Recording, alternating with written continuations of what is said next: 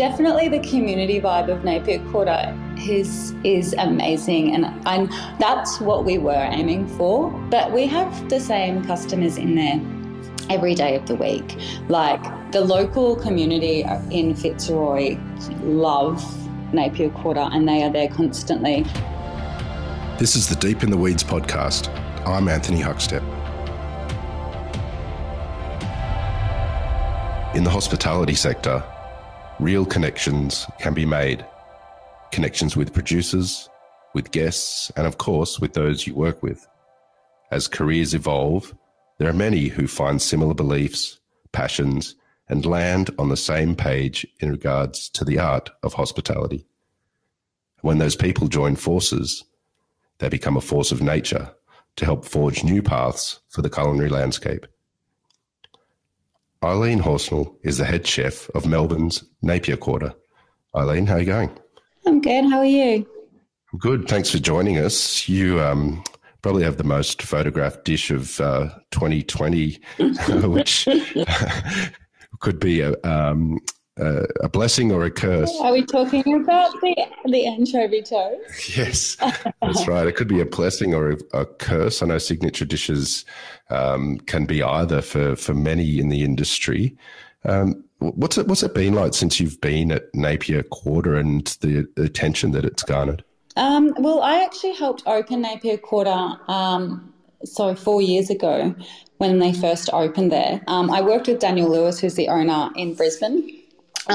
So I helped him open that, and because I'd moved interstate from Brisbane to Melbourne, I sort of needed to get myself out there for a while. So I helped open for the first 6 months, and then I went to Lume for 2 years, and now I've been back at Napier Quarter again for 2 years. So it's definitely in the last 2 years become a very small wine bar to getting its first chef hat and becoming a non-stop, like, we are so busy there constantly, and we open from 9 o'clock in the morning until 10 o'clock at night, and it's packed the entire time. So, and we do like that anchovy toast runs throughout the day. I put it on 4 years ago. So, and I've actually taken it off the menu, but we just special it every day because people would not deal with it not being on the menu. So we have to keep it on. And I guess I love it in a way because it is perfect. Just in its simplicity, it's a perfect little snack. So, well, for those that haven't had the fortune of trying it, could you tell us what the dish is and the impact that it's had? Yeah. It's basically a piece of rye toast. So we get our rye bread because we are a very small kitchen, so we get our bread from Baker Blue. And then it's just some mayonnaise, a boiled egg, perfectly boiled egg, green sauce, which is basically the salsa verde, and then anchovy fillets on top. And we're using the Olegusti anchovy fillets, which are meaty and beautiful. So, and a lemon cheek that comes from, my lemons will be in season now, so we just use whatever the best lemons are that are in season. I have a great citrus farmer from out in the Yarra Valley who delivers those to us every week. So, yeah. But in everything that we do there, in the anchovy toast to all of the other dishes, it's always focused on the producers that we're getting. We use about 4 different farms there just for fruit and veg. We've started growing our own stuff out in Newstead, so we're working on a patch. So that's our next venture, basically. So we have the Napier Quarter, the wine bar, then we have the guest house next door, and now we have a patch out in Newstead.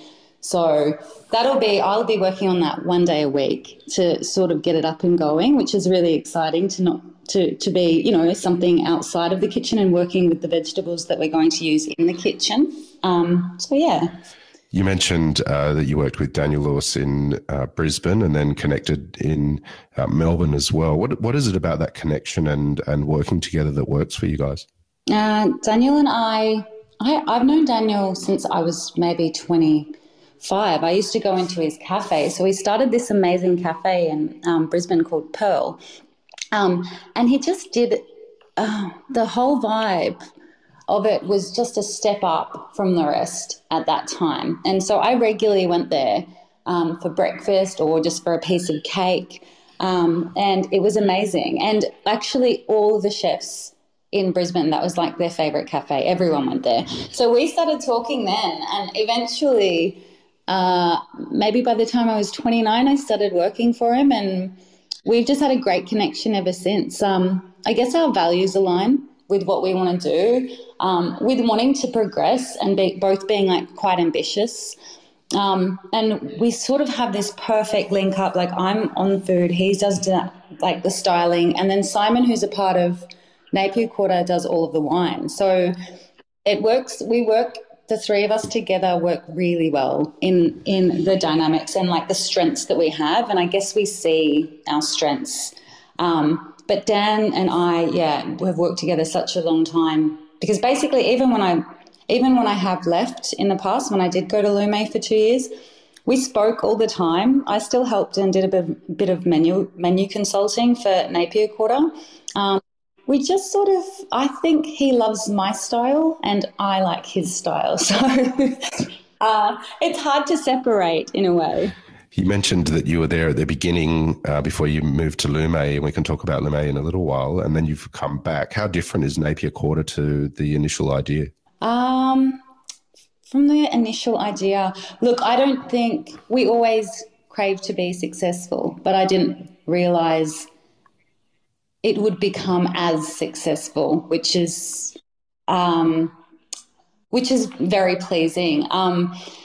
I think that we started off, we just wanted to do quite simple, almost farmhousey style of food. And then I don't know if it's my drive or my ego, it just sort of kept on pushing us a little bit more. And the menus just became, we started off with just me and one other chef in that kitchen, open 7 days a week, so and open all day. So we sort of slowly built up. Now we've got a team of 6 chefs, and very solid, like head chef, sous chef, junior sous chef in that tiny space, which seems ridiculous, but the size of our kitchen I keep on bringing up. It's basically the size of, it's 2 square meters pretty much. It's tiny. You can fit 2 chefs in there. And there's also the dishwasher is in there. So I guess like what we thought we could achieve in that space has gone far beyond that, because we make all of our own cakes, and we make everything that we can from scratch. The only thing we don't make is basically our bread, because we do not have the kind of space to be making bread there. But it's really hard to explain to people unless they see the size. Like the dining room as well seats about 30 people, but that's quite that's like sardines in a tin, and that's sort of but people love it. Definitely the community vibe of Napier Quarter is amazing, and that's what we were aiming for. But we have the same customers in there every day of the week. Like the local community in Fitzroy love Napier Quarter, and they are there constantly. And then you'll feel on the weekends it's very much out of from people from surrounding suburbs. But I guess in saying that, the community feel like that really got us through those difficult times through COVID last year, because we do have those people that come in there every single day and that did support us. Like they supported us all the way through, and with only having people allowed to come from 5 kilometres away, like we are so grateful that we've built the restaurant on the basis of community. So that definitely became more highlighted throughout those times as well. So, and we've become even the regulars that we did talk to every day. Now there's full-blown relationships. Like it's hard for me to walk from the kitchen to the cool room, which is out the back of the restaurant, without being stuck talking to people all the way through. So I think my sous chef just goes like, oh, Eileen's off talking to like 5 different customers on the way to the fridge now. So we did. It's a really. I'm really proud of what we've done with the space. And also with the guest house, that only just opened in March last year, or the end of February, and then obviously it was closed again for most of last year. But we are trying to do a beautiful experience where the guests get to become part of our family for the few days that they come and stay there. And we're hoping to, well, we're not hoping to, we're going to this year start doing some, I don't want to call them cooking schools, presentations in the guest house. So I'm jumping all over the place, but basically, Dan and I, with the patch that we've got out in Newstead, with me working on that, I want to, learn a bit more about farming and gardening and that sort of stuff, because it's a very big interest of mine, and it all works together with preparing the food as well. But I want to grow it and then use it to teach people how to cook with the stuff that they've grown in these presentations. So that's what we're looking to for spring, to start doing that. So that's really exciting. Like, it's ever in such a small space, small restaurant, then we've got the guest house and the patch. There's so much to do and so much going on. It's never a boring place to be, and Daniel and Simon are always very excited and inspirational about like what new projects that we can start to do together, basically. You mentioned the shared values between yourself, Simon, and Daniel. Can you tell us about what they are and the offering that you're giving and trying to achieve in regards to hospitality in Napier Quarter? Yeah. So as I said, a neighbourhood community-focused bar. We focus really highly on the artisans, so the producers. We use all local producers for our charcuteries, for our cheeses, and we definitely try and keep that in Victoria, definitely after how last year was. So supporting all the local like artisan makers around the area, and then with the food, all of the small plates that we offer. So mostly we do small plates there because we don't have the space to be doing meals individually, so it's all very shared, the offering. I use farmers, so Somerset Heritage. I use another farmer out in Keilor, so all organic producers, basically. So that's what we focus our small plates and our menu on. So we all share, I guess Daniel, Simon and I all share a passion for supporting small local companies, farmers, etc. You'll definitely see that with Simon's wine list. There's a lot of local. He does love, and I guess all of us do love, Italian wines and Spanish wines. They're still featured on the menu, but that definitely comes across with the food as well. My influence has heavily been sort of that a little bit Spanish Italian vibe throughout my cooking, and so and Daniel's, I guess, style very much suits a Euro style as well. So I guess for all of us that blends together really well. Yeah. You mentioned you'll have your hands in the soil at Newstead, growing your own produce for the restaurant. Where does that connection for you? Where did it all start? Well, basically from my nan when I was a kid.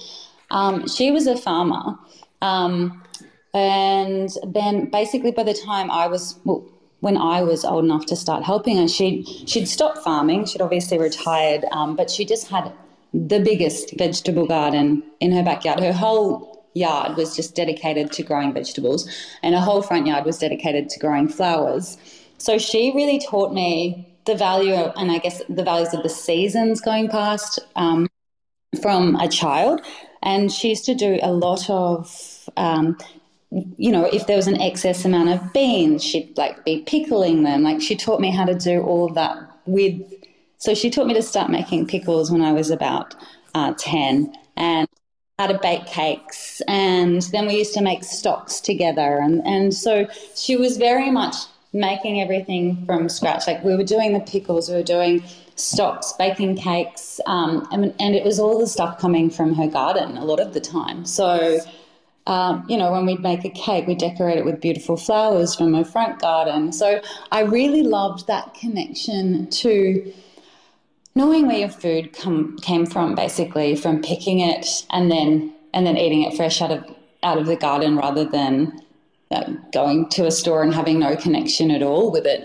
She used to kill her own quails and chickens as well. So, there was, I think the first time I watched a chicken get killed, I was a little bit upset, but I still ate it. So, but that connection for me has always been there, and it's always been something, I guess, living in the city has definitely, after a while, just become like I want a little bit of a country lifestyle as well, a little bit of balance between the two. And definitely after last year, I just put things in perspective. So I just said to Dan and Simon, look, I want to start working out there. So I've actually part-time moved to the country and I part-time live in the city, which is really great because then I get to be out and work on the land a bit. And I also get that nice balance of being in the city and still running the restaurant.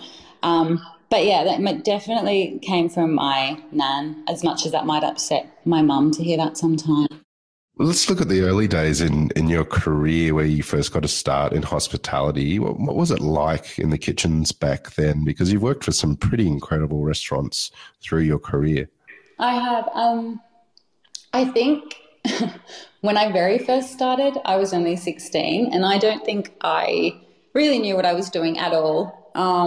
So I sort of feel the first few years that I was actually in kitchens, I don't think I was mature enough to really know that the whole vibe of the kitchen was very different back then. I grew up in it's not really a small town, but on the central coast of New South Wales, so it's very, there's not much foodie stuff going on. So I guess my career didn't take off until I was around 20 when I moved to Queensland, and I started cooking with, I think the most inspirational person that I started cooking with was Brenda Forden, who owned a restaurant called Mondo Organics.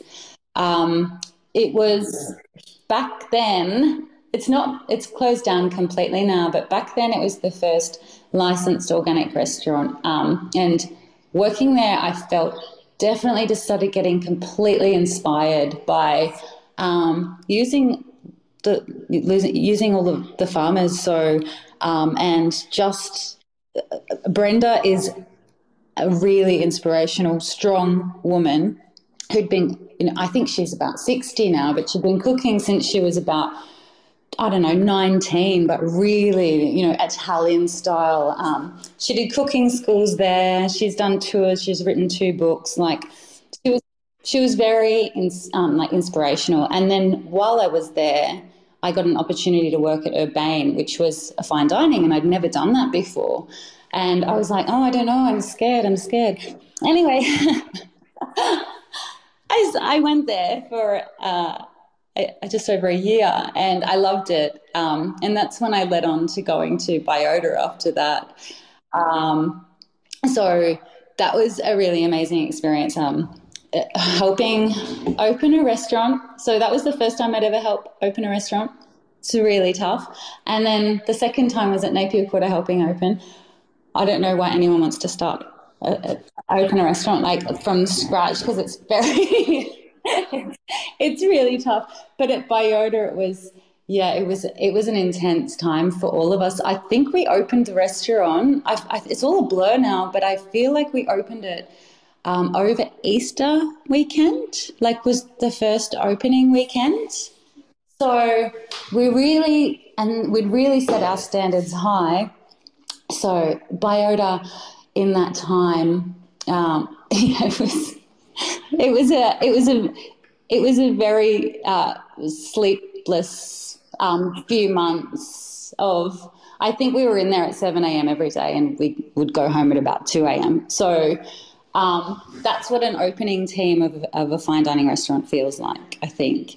And thankfully, things are a bit different now in the industry. So that's 10 years ago. So I'm thankful that, that the industry norms are not 17-hour days anymore. So, and And I remind my young chefs of that often.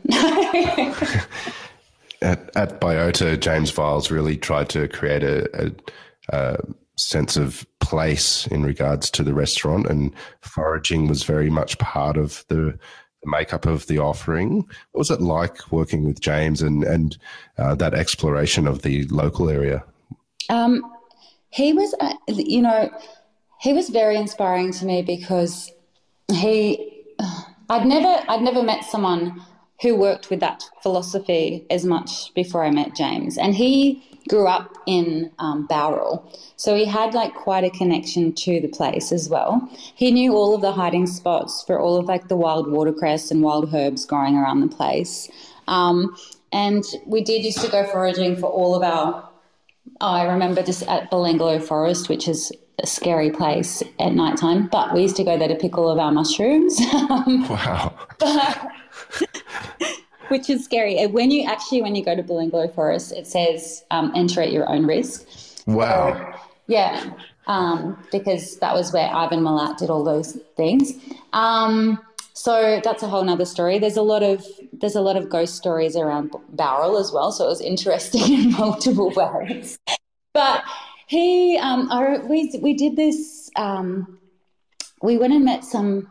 He used to get a breeder to basically we would visit the pigs throughout their life until they would come in and go to the abattoir and then end up in our dining room.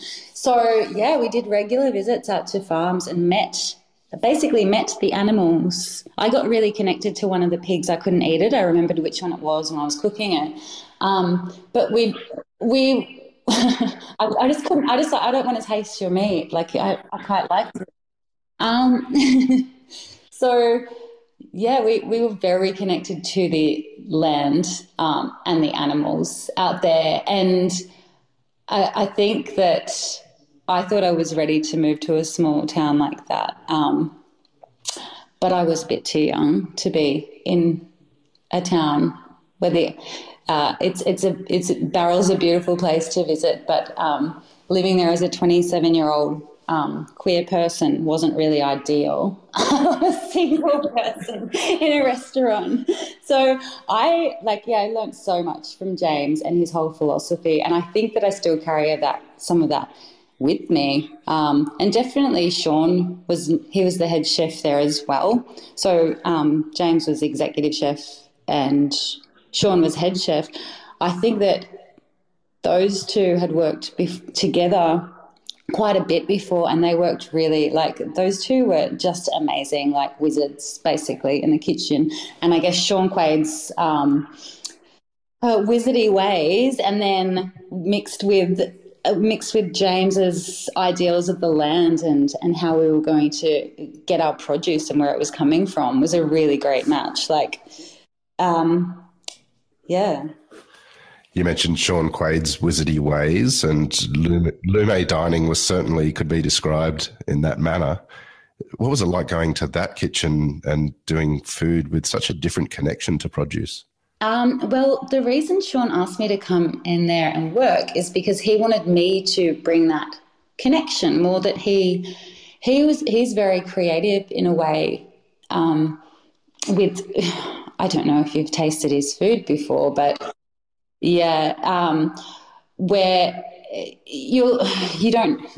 lot of the time you don't know what you're eating when you're eating it, and you're taken on a journey with every dish.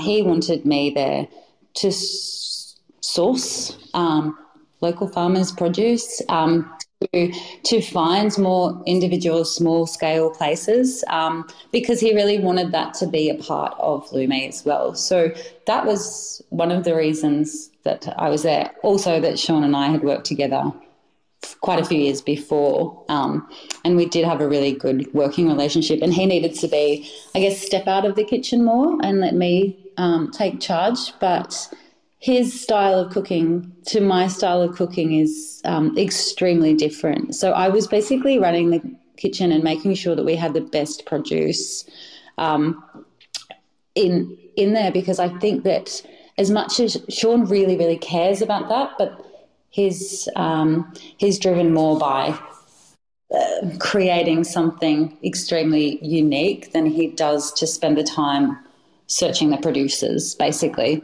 Whereas I'm passionate about what producers we're using, and the food, I let it speak for itself a little bit more. So, yeah, with Sean and I think after I left Lume, I said, let's not talk for a year, but we're talking again now.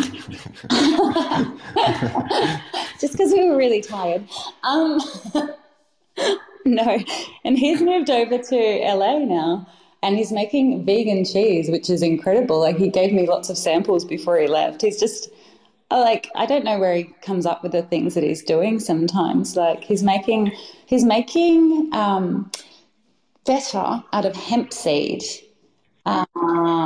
Yeah, and I was just like, what? How are you actually doing that? Like, yeah, I've had other chefs say to me, I've tried to make it, just guessing what he's doing, and they can't figure it out. So he'll have, I'm sure he'd let me know, but yeah, I don't think I need to be making hemp cheese over here. Well, your style of cooking, as you mentioned, has an amazing connection to produce and letting it shine on the plate. Tell us about the connection that you have with farmers and what it's been like trying to create those connections over the years. It was very interesting when I first moved here, because I've been in Melbourne now almost 5 years. And when I had fantastic suppliers that I'd spent like 10 years finding or over the years getting in Brisbane. And I had, 3 great farmers that I used, and all of my suppliers, like my meat supply, I had great connections up there. And when I moved here, I felt like I had to start again. So I remember talking to this farmer, and he owns Days Walk Farm. He used to own Somerset, sorry. He's since sold it to a girl, Chloe. But anyway, when I called him, it's almost like I had to do an interview to explain who I was and why I cared about using his produce and what I was going to do with his produce, because he wanted to make sure that people were treating the food that he was spending his life growing was treated with respect. So I did that, and I had to do it with quite a few people, because a lot of these farmers, they'll only supply to certain restaurants that they respect each other. These farmers walk in, and if a chef's rude to them, they just walk out again. They're not going to put up with it. So it was almost like an interview process. With Somerset, and then with Days Walk, they only allow a certain number of restaurants to use them. And then Mick, who I get all my citrus from, his dad has owned an orchard for 60 years, and now he does experimental farming on there. So he does alpine strawberries and really beautiful berries, and he grows all weird and wonderful different herbs. So he does all of that, and he just asks chefs, what do you want? And I think he only supplies to 10 of us, and he asks us, what do you want me to plant? And he'll plant something especially for you and then bring it in for you. But he's saying that his dad has that orchard. They have the best Meyer lemons that I've ever tasted, and I'm so excited that Meyer lemon season's back again, because they are amazing. I preserve them every year because we would just want to continue to have them throughout the year. So I think that I slowly, and then with Jody, with Great Ocean Ducks, she only, and this is the thing, and a lot of chefs don't have the time or patience for it, because I have to order on a Friday for delivery the next Thursday, and that's with a lot of places. I get my cheese from Holy Goat, and I have to let her know on Saturday, and then it gets delivered on Wednesday. Some people don't want to think that far ahead, and they want to see what stock they've got. So I guess with all of the small guys, you've got to be build a really great relationship with them, which feels nice, because it feels like I get to hear about the goats that are producing the milk that we can get our cheese from. I get a call oh, this isn't matured yet, they're so proud of what they do. They would never just. They will wait and communicate you talking directly to the person who's making the cheese. Like, it just feels so much nicer than going, okay, I'm just going to call up the local cheese company and order a cheese and then complain if something's not available. Like, I just say to the staff, that's not available today because the farmer, it's not mature enough to cheese, or the salami hasn't aged enough, or like this. Like, so we don't compromise on quality forever, and it's always about using the small guys and supporting them and not getting things through them. I guess almost I do all the middle work. Like, I could basically be a supplier to all the restaurants. But I like to. I love to talk directly to the person who's making it or growing it. I don't want to just call up a supplier and have them secondarily explain everything to me. So yeah, that's almost a full-time job, doing all of that stuff, and I love it. So your plans for this year are to grow your own produce. Is there anything that you're planning to grow or excited about growing? I'm pretty much excited to grow everything because I'm excited to grow good carrots because I can't grow carrots. I've tried at home so many times, and I know that sounds really boring, but I'm just excited to grow everything. Like, excited for beans. I love anything on a vine, but I want to grow, like, we've got a sort of small orchard around the place. If you've ever seen my menus, every savoury dish I have in the menu has fruit in it.